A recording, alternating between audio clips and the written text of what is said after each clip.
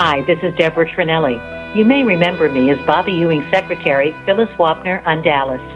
You are listening to the Dallas 40th Anniversary Celebration here on Hollywood and Beyond with Stephen Brittingham. Enjoy the show.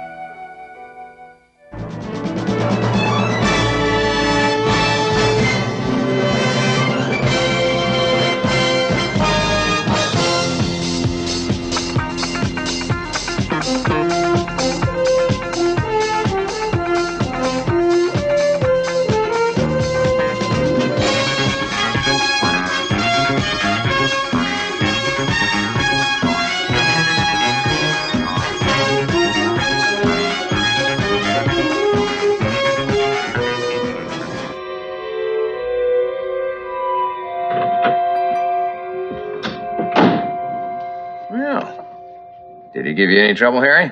At first. Then I convinced him that he ought to cooperate. Call your gorilla off, JR. Yeah, don't insult the sergeant. You might hurt his feelings. You ready to talk to me, boy? Sure, JR. What would you like to know? What are you and Krista trying to do? I don't know what you're talking about. She told me everything. You trying to blackmail old JR? I don't know what she told you, but I don't know anything, JR. Alan, I didn't bring you here to listen to you try to weasel out of this. I've told you once before, you're finished in this town. Get out of Dallas, right now. Who do you think you're talking to, JR? You can't do a damn thing to me, and you know it. Well, just how do you think you're going to make a living? I'm an attorney, JR. I'll get a job. There must be someone in this town you don't own. Well, you're not going to work in this town, or any other town for that matter. Harry, what is the penalty for rape? What are you talking about? That woman you raped, it was a couple of months ago, wasn't it? That's right, Mr. Ewing. You can't get away with this. There is no woman. Harry, we got a woman yet? Blonde, brunette, or redhead? See, Alan, it's just a matter of time. All right, Harry. You just leaned too hard on the wrong man, JR. Get him out of here.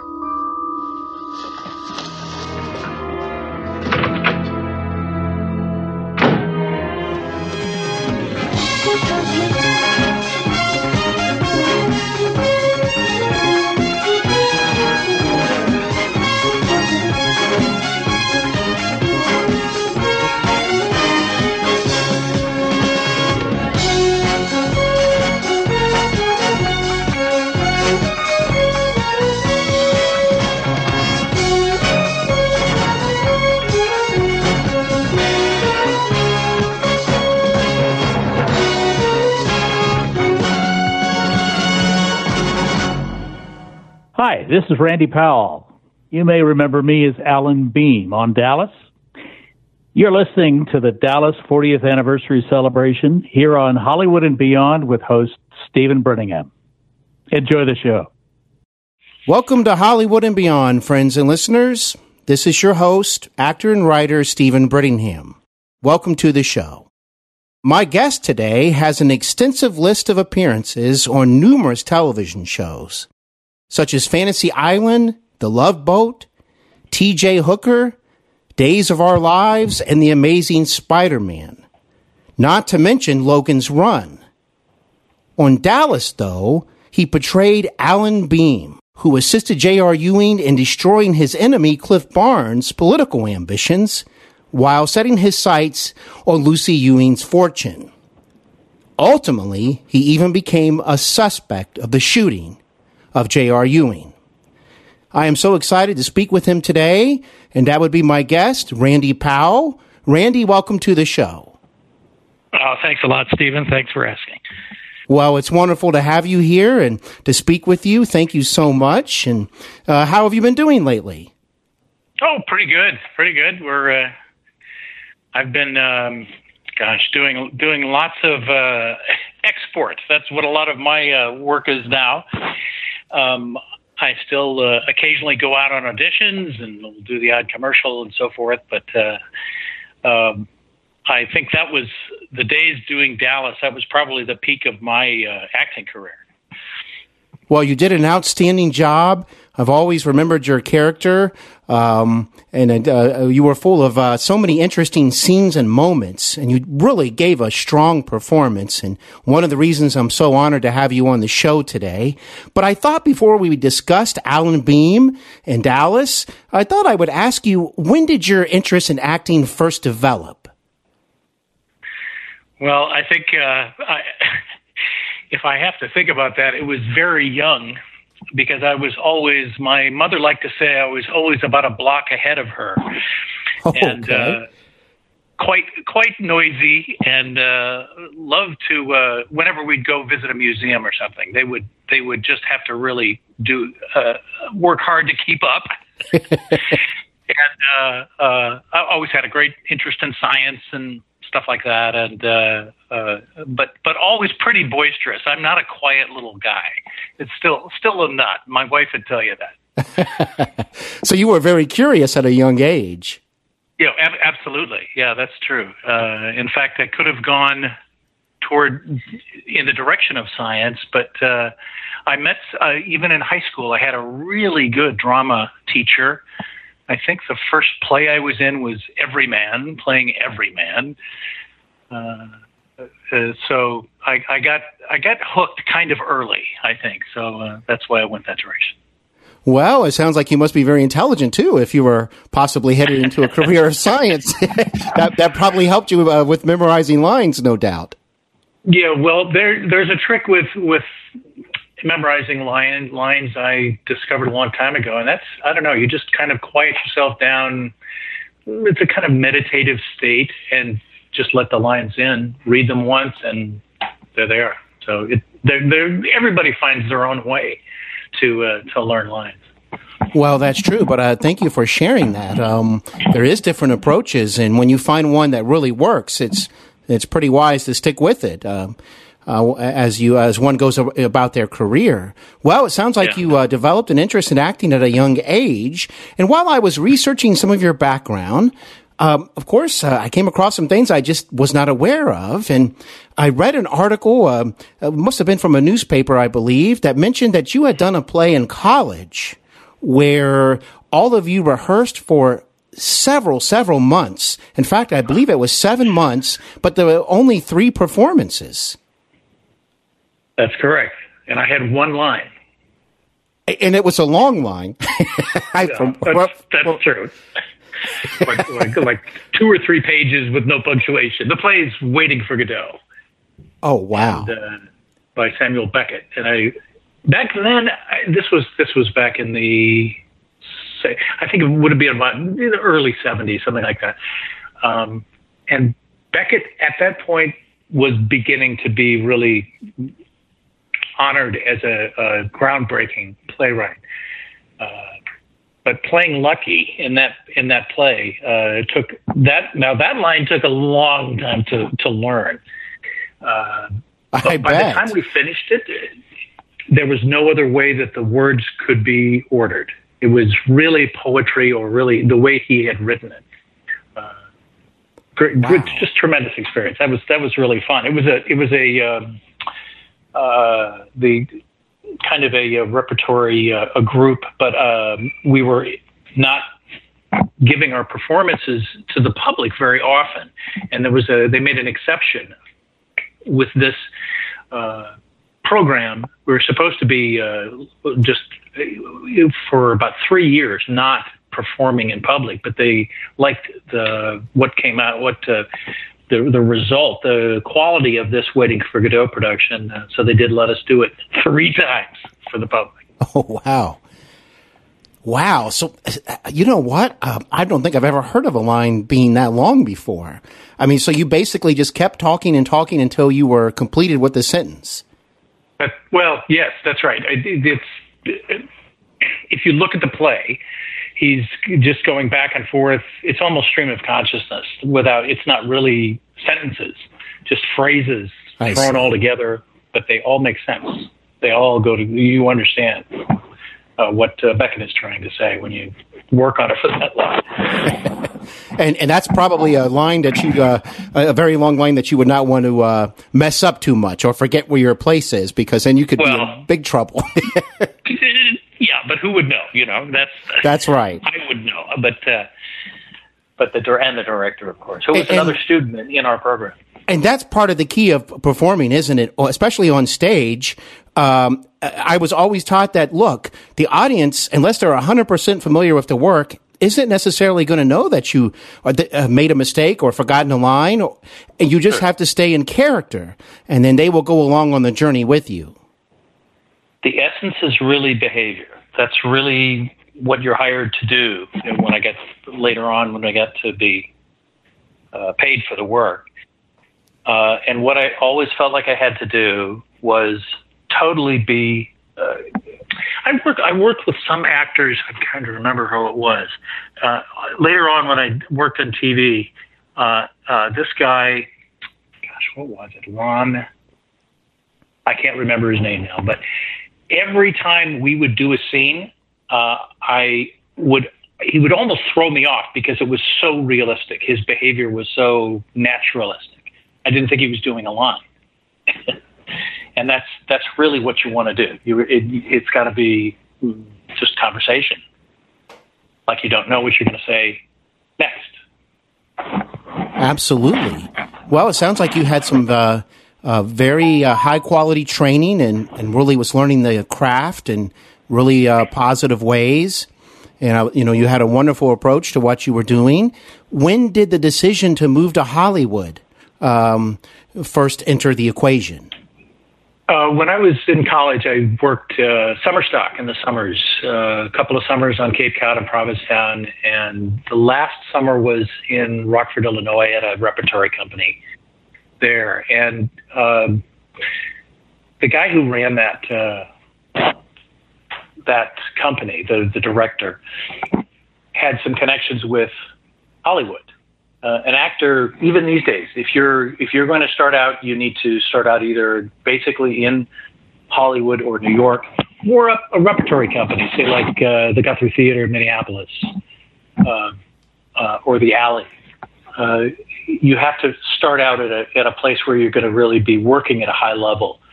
New York and Los Angeles give you the connections to start making a living at it. So, because Knox Fowler was the name of the guy at Rockford, unfortunately no longer with us, a brilliant director and leader of a company, had a couple of connections in Hollywood, so that's why I went out here. Was that your first time in Los Angeles? I think I'd been here when I was 12 with the family. I see. We did a tour of the West Coast, but no, the first time as an adult, yeah. Wow. Well, it must have been a very exciting time for you. Like you described, all the possibilities. And when you first arrived and eventually your early work, a lot of interesting programs. And what was some of your early work that you remember, the first few projects that you did that stick out on your mind today? Well, you mentioned Love Boat. And that's kind of an interesting part, because he was a doctor from a small town in Iowa. Well, I'm from a small town in Iowa. My father was a doctor, so I kind of understood that kind of personality, I guess. So it was almost, you might even call it typecasting. That was an interesting little thing to do. Logan's Run was really fun to do. I got really friendly with DC Fontana, who was the story editor, and wrote some of the scripts for that short-lived science fiction show. And she really encouraged me. In fact, when the show was canceled, at that point, I was in the middle of writing a script. She was very encouraging about all of us contributing to the show. It seems like an interesting show, and I say that because I've seen some photos and some clips, and I just want to see more. But it seems like it's kind of hard to track down these days for some reason. Logan's Run is available through Netflix. Oh, great. Well, this is good to know. Like 2 or 3 DVDs or something. We did 14 episodes, and they saw it more in New Zealand than we did in the United States. I think they ran the 14 episodes once, and New Zealand ran it just right away, twice. Wow. So, well, it seems like a very interesting show. I'm glad to know that it's on Netflix, so I'll certainly check that out soon. And it's interesting, going back to The Love Boat. You know what, Randy? Isn't it interesting to think of all of the guest stars over the years that people that guest starred on the show at different times of their career? Some of these people would go on to become, known for, bigger roles, and others were already really established. And I think that's a wonderful thing to have that kind of program for actors, if you look at it from an acting standpoint.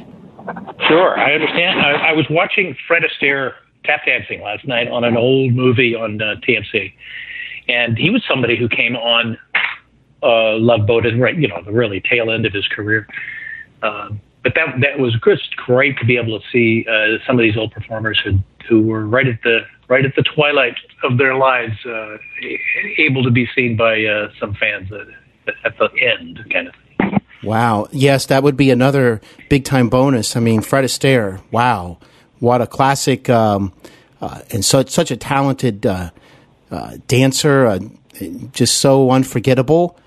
So when we shift over to your character, Alan Beam, on Dallas, a rising lawyer. Well, you know what, Randy? I don't think Alan Beam would have been the candidate to put them in a more positive light. Do you? I think you're right about that. Definitely. In fact, I don't even... when people ask me, so who was this character you played on Dallas? I said, he was JR's dirty tricks lawyer. It's not even that he was doing anything above board. Well, that's a good description, and once again, you just did such a fantastic job. Now, had you viewed Dallas before your audition? Good question. I don't think so. No, I don't think so. I'm more of a science fiction kind of guy, and just hadn't watched the program before. Well, but the show was rising in popularity by the time you arrived on the show. Mm-hmm. Yeah, well, it was. I think the ratings were okay. At that point, they were doing 23 episodes in a season. And the ratings were good. So they said, okay, here's money. The network CBS came to Lorimar, who was doing the program, and said, here's money for 2 more episodes. So the producers put their heads together and tried to think, what can we do? What can we do in these last 2 episodes with the money that CBS gave us? So they decided, I know, let's shoot JR. And they ended up making every single person in the show, basically, except the dog, one of the suspects for who shot JR. And it was hilarious because if you look at it, it was just tacked on at the end of the season. And it got to be so, such big publicity for this Who Shot JR thing. I couldn't go anywhere. You'd get recognized everywhere. It was really funny. So you were experiencing that as well. People were asking you, "Hey, did you shoot JR?" Meaning your character. And I didn't know. They didn't tell any of us who did it. Actually, they did footage of each one of us shooting a gun, and nobody found out till the night of the airing of the episode that it was Mary Crosby. And were you surprised that it was her, or did it kind of make sense to you? Oh, it definitely makes sense when you think about it. But I will backtrack a little bit to when you first arrived on the show, but I did want to add this since we're already discussing this. And thanks for sharing all of that. It's very interesting.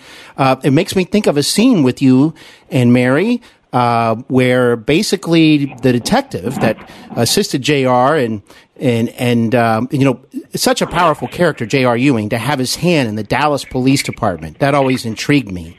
So this crooked detective comes in and makes a threat to both your character and, of course, Kristen, saying that you both have 24 hours to get out of town. And that's the moment where she said, "I'll kill him." And you said along the lines, "Well, get in line. There's some of us that are way ahead of you." Yeah, it was "get in line." I remember that. That was a line. Yes, and that was quite a moment. And your character was, of course, very angry at that point. And then, like you said, there was many suspects, which was part of the brilliance of that storyline. But when you first joined the show, here's what's interesting to me.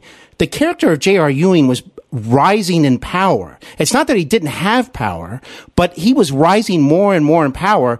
And it's interesting because it took Bobby, his brother, portrayed by Patrick Duffy, and others in the family a long time to really realize how devious JR could be. And that's because he hid things so well. Of course, over time, that would all change. But you came on the show at a very interesting time. He's rising in power. Your character is assisting him to go about what needs to be done and deals and whatnot. And I found it interesting. You're portraying a lawyer, and one of the first things I noticed was that your character had a pipe, which you don't often really see on television very much anymore. That's right. That was a suggestion. I threw that in. I think one day we just wanted some kind of character business. But I think he probably would have, if you think about the character, he probably would be half pipe, half weapon. It's like a blowpipe or something like that with poison darts.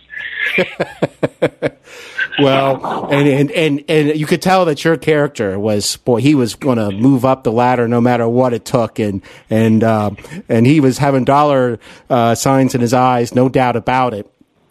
But I'll tell you what really intrigued me was the storyline where JR had your character manipulate Cliff Barnes, who was involved with politics. And when Dallas first started, Cliff was a lawyer and on committees trying to, stand up against JR and the Ewings. And over time, he would eventually even become an oil man. But at that time, he was going down the path of politics. And I really enjoyed your scenes with Ken Kercheval as Cliff Barnes. And I have to tell you, though, it really was such a horrible thing for JR to have this scheme, because all this funding that Cliff thought was there was not. Yeah, that's right. That's right. And, you talk about how devious and evil JR was and all that. Well, you don't. It's about as completely opposite as the actual Larry Hagman was. It's about the most charming, funny, silly, just lighthearted guy, and long time married to his wonderful wife. I think I went out to one party out there at their house, and the people were just as different as they could possibly be. So it was definitely acting, and Patrick too. Patrick was the funniest guy of all of us.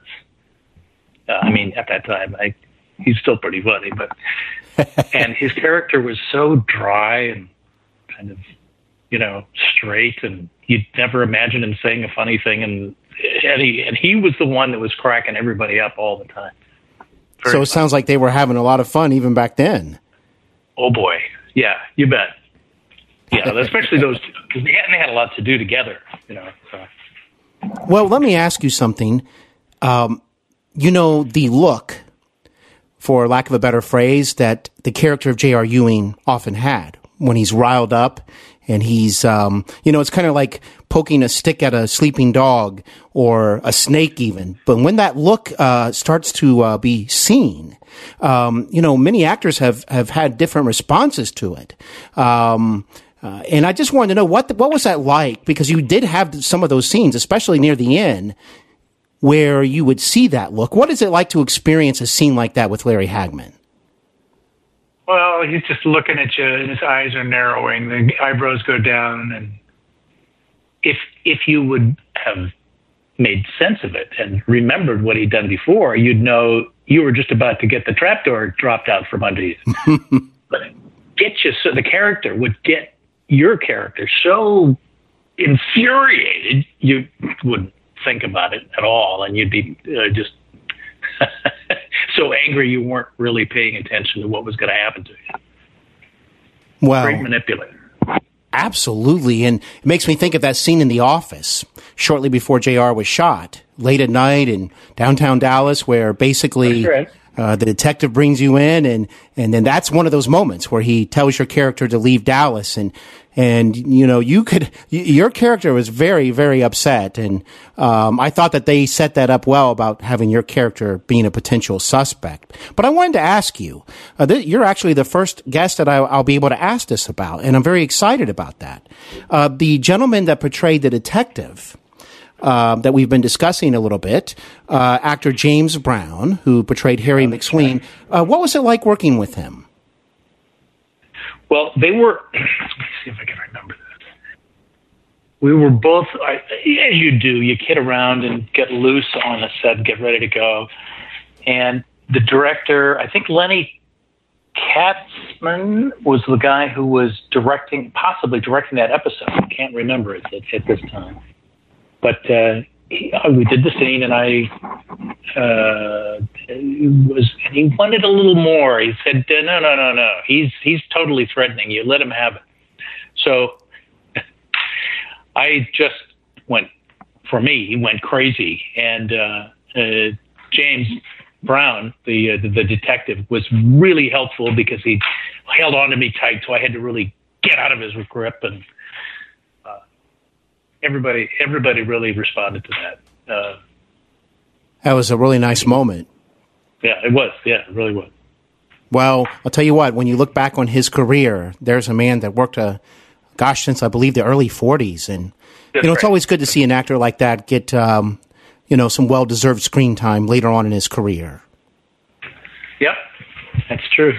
And this is a perfect time for me to ask you about your moments with Jim Davis. If ever there was a man who put in his dues before Dallas, it was Jim Davis.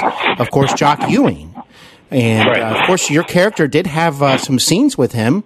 What are your memories of Jim? Well, just really laid back kind of guy, and very, very quiet, kind of a twinkle in his eye. He didn't really say a whole lot. He was pretty quiet. That's what I remember about Jim. Well, thank you for sharing that. And, well, here's someone that talked a lot, but I'm not sure what she was like behind the scenes, but I bet she was a lot of fun, and that's Charlene Tilton. And, at first it kind of seemed like an odd pairing. And I only say that because, perhaps at that time it just didn't seem like these two characters would be hooking up, so to speak. But, of course, Alan had ulterior motives. But what was it like working with Charlene? Oh, she's bubbly and lots of fun, and very young girl there at that point. She was just having a lot of fun doing this character, and we had quite a bit of what can I say? Risque behavior together. And those kind of scenes are always about as sexy as, I don't know, taking out the trash. It's more technical than anything to get the angles right for the camera and so forth. But she was a good hard worker, and we had good fun. You sure did, and you talk about a situation like that. So on average, were you on set for most of a day when you went to film a scene, or did it just depend how much you were on the episode? It really depends on the episode. This kind of work, you wait a long period of time, and they get you into costume and makeup early. So you're sitting around waiting for, you could sit around and wait half the day and then do your scene or scenes, and you might be done within a couple of hours. But that's definitely part of the equation, is learning how to wait and conserve your energy. And working with Ken. We discussed him earlier. But once again, I have to say, it was quite an adventure, just this whole campaign. I mean, as a viewer, I was almost buying what Alan was selling because he just seemed so sincere that he wanted Cliff to win. And I just thought that was one of the most ultimate betrayals, that the show presented in many ways, because it really did ruin his political ambitions, at least to a certain extent. And what are your memories of working with Ken?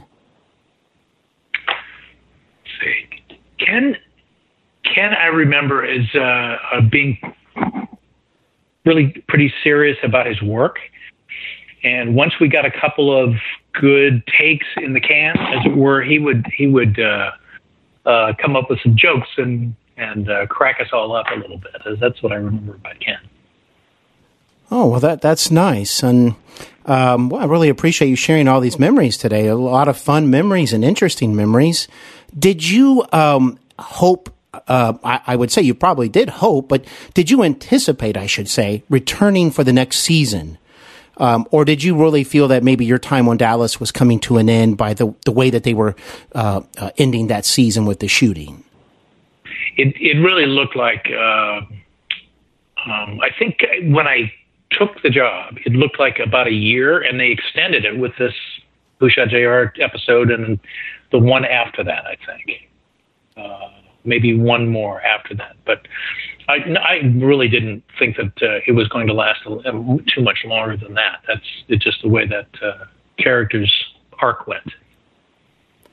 Now, you say you didn't know who shot JR as far as which character did, but I assume that you probably figured out it wasn't you, correct? Because they didn't they didn't come to you and say, "Randy, it's your character." I don't even know if they told Mary before it aired, before that episode aired. I'm not sure. I don't know because I wasn't the one. And you did have some really good chemistry with Mary, the scenes that you had with her. I really enjoyed watching those scenes. And, she was very skilled and had really strong screen presence. What was it like working with Mary? I can remember what the thing that I remember actually about Mary was not the work, but years later, we ran into each other, of all places, in Topanga Canyon. She was on a horse. I was hiking with my wife and my small son, I think, at the time. And she was riding. And it was just so great to see her again. And she was so friendly and just talking about what she'd been doing. And but it had been years since we'd done the show. But very friendly, down-to-earth kind of person, which, from her background, she certainly wouldn't have to be, but she certainly was. Well, that's good to hear. Now, after the shooter was revealed to be her character, the sister of Sue Ellen Ewing, did you, and you were no longer on the show, did you continue to watch the show after you had left, or only every so often, or not at all?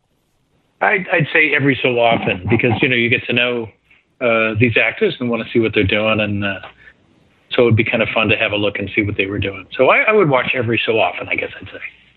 And Randy, you're such a talented actor, and that's one reason I was so honored to have you be on the show, because I really thought you did such a great job.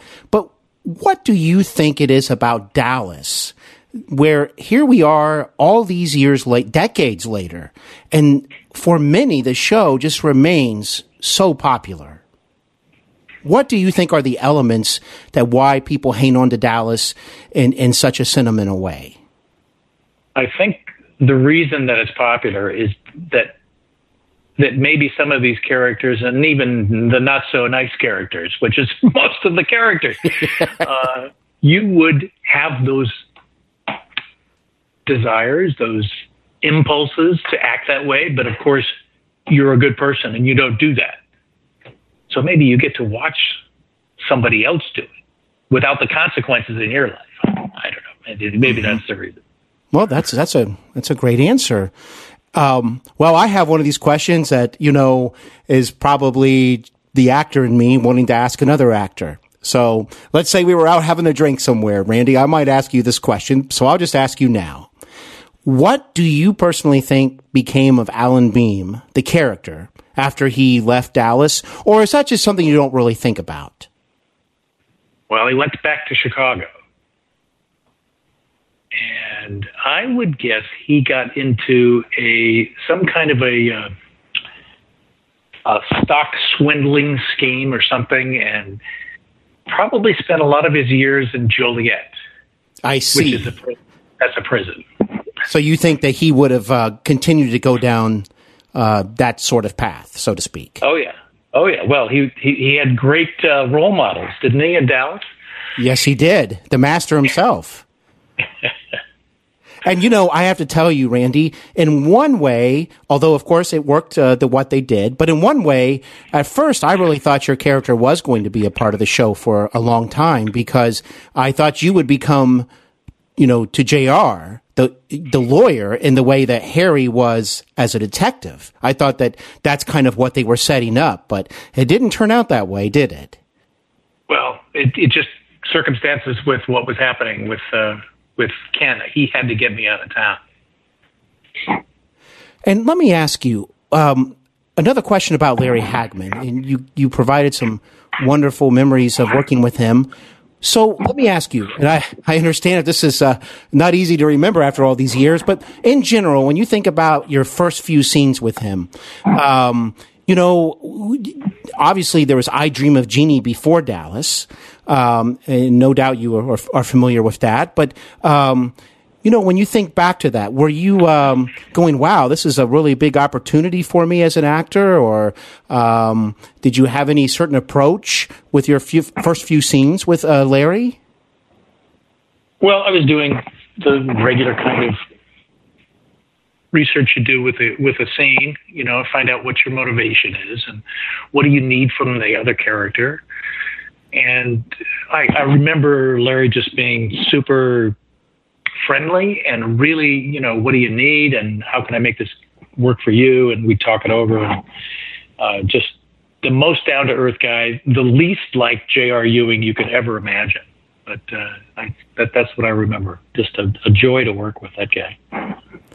Yes, such a fun man from all the stories I've heard, and very, very talented, no doubt about it. And do you have a particular memory about being on the show that stands out in your mind for you personally that is one of your favorites? Well, I think it would just be what I was talking about with what are we going to do with these other two episodes? I see. And to see that. It was the Who Shot JR and then one other episode, and then it just blew up. I mean, I don't know if you remember back then. I was told that everything just stopped in, say, Tel Aviv. The Friday night that Dallas was on, everybody stayed home and watched this show. Dallas, are you crazy? It was amazing. That had to be the highlight. That happened out of just, let's tack another episode on or two, You described it so well because, many people did not answer their phones at 9:00 on Fridays. They would not answer the door, and they would even tell people in advance, do not contact me when Dallas is on. Because, folks, there wasn't the internet that we know today. There wasn't all this on demand. And if you missed it, you really did feel like you missed out. Yeah, that's right. You couldn't time shift it the way we do now. Well, you would go on to do so many other impressive performances on other shows. And is there any other show that stands out in your mind that you just really enjoyed the overall experience? Well, Logan's Run was a lot of fun for me. I really enjoyed working with Greg and Heather. God bless her. We've just lost her. The people there. And that was just also, they had the sets still remaining from the movie Logan's Run with Michael York. Oh, wow. At MGM. And they said, look, these are extensive sets. Let's do something. Let's do a TV show. So it was another decision kind of made on the fly. And that one, of course, didn't last quite as long. I think 14 episodes.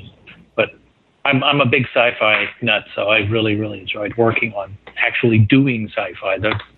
The ray guns were the first ones that actually shot fire. Wow. All in self-contained unit, I think, or something. The armorer told me.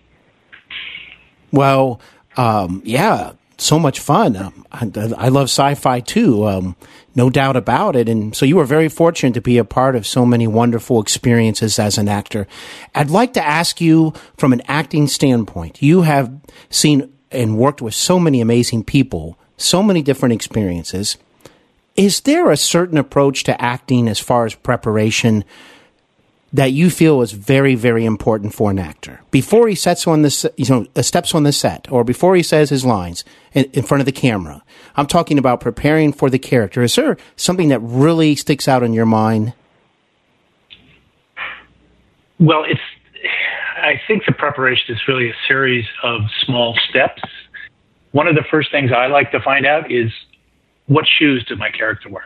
Does my character wear? Because you have to find out how you move, and your shoes will really determine the way that happens. Are there any great fears that your character has? Is there something that he cannot control himself? If he sees it, he has to have it or something? You just go through and I don't know. My preparation is writing a great deal about the character, making up as much as I can about his past and what makes him afraid, what makes him excited. I don't know. It's fun to prepare for a character, isn't it? There's a lot more to it than some folks might realize. There are some characters, I can't tell you now which ones, but I had more fun doing the preparation than the work. Wow. That's amazing. Well, in life today, how much is acting a part of your life today? It's not a great part, except that I'm still obnoxious and loud and that sort of thing. But well, that hasn't changed, at least. No, we're still trying to be controlled. My wife's probably the best person doing that, but then Kiwis are pretty good at doing that. So I would say, like I say, I'll go out on commercial auditions occasionally and do one from time to time. It's really fun to do even a little bit of acting in a commercial, but pretty much just working the job and spending a lot of time with my kids and the family, and that's it. Well, Randy, any production today would be so fortunate to have you be a part of the team. So I want to wish you the best in your future projects, and I just want to thank you so much for sharing all that you did today. I really, really appreciate it. Oh, sure, Stephen. It's great to think about this stuff again. Really, really, really enjoyable. Thanks for calling. Well, you are most welcome, and I want to thank the listeners out there as well. This host is feeling very grateful to have spoken with my special guest today, Randy Powell, who portrayed a character that so many of us will always remember. But beyond that, he has accomplished so many other amazing accomplishments. Thank you again, and I'll see you on another episode of Hollywood and Beyond.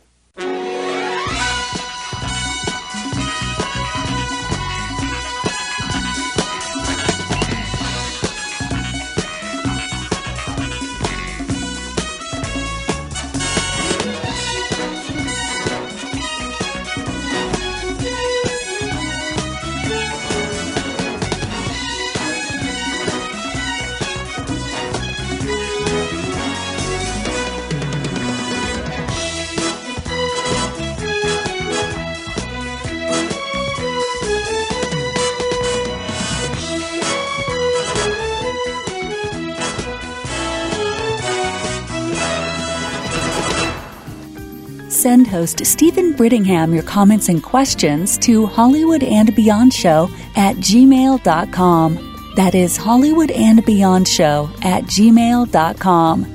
Stephen looks forward to hearing from you soon.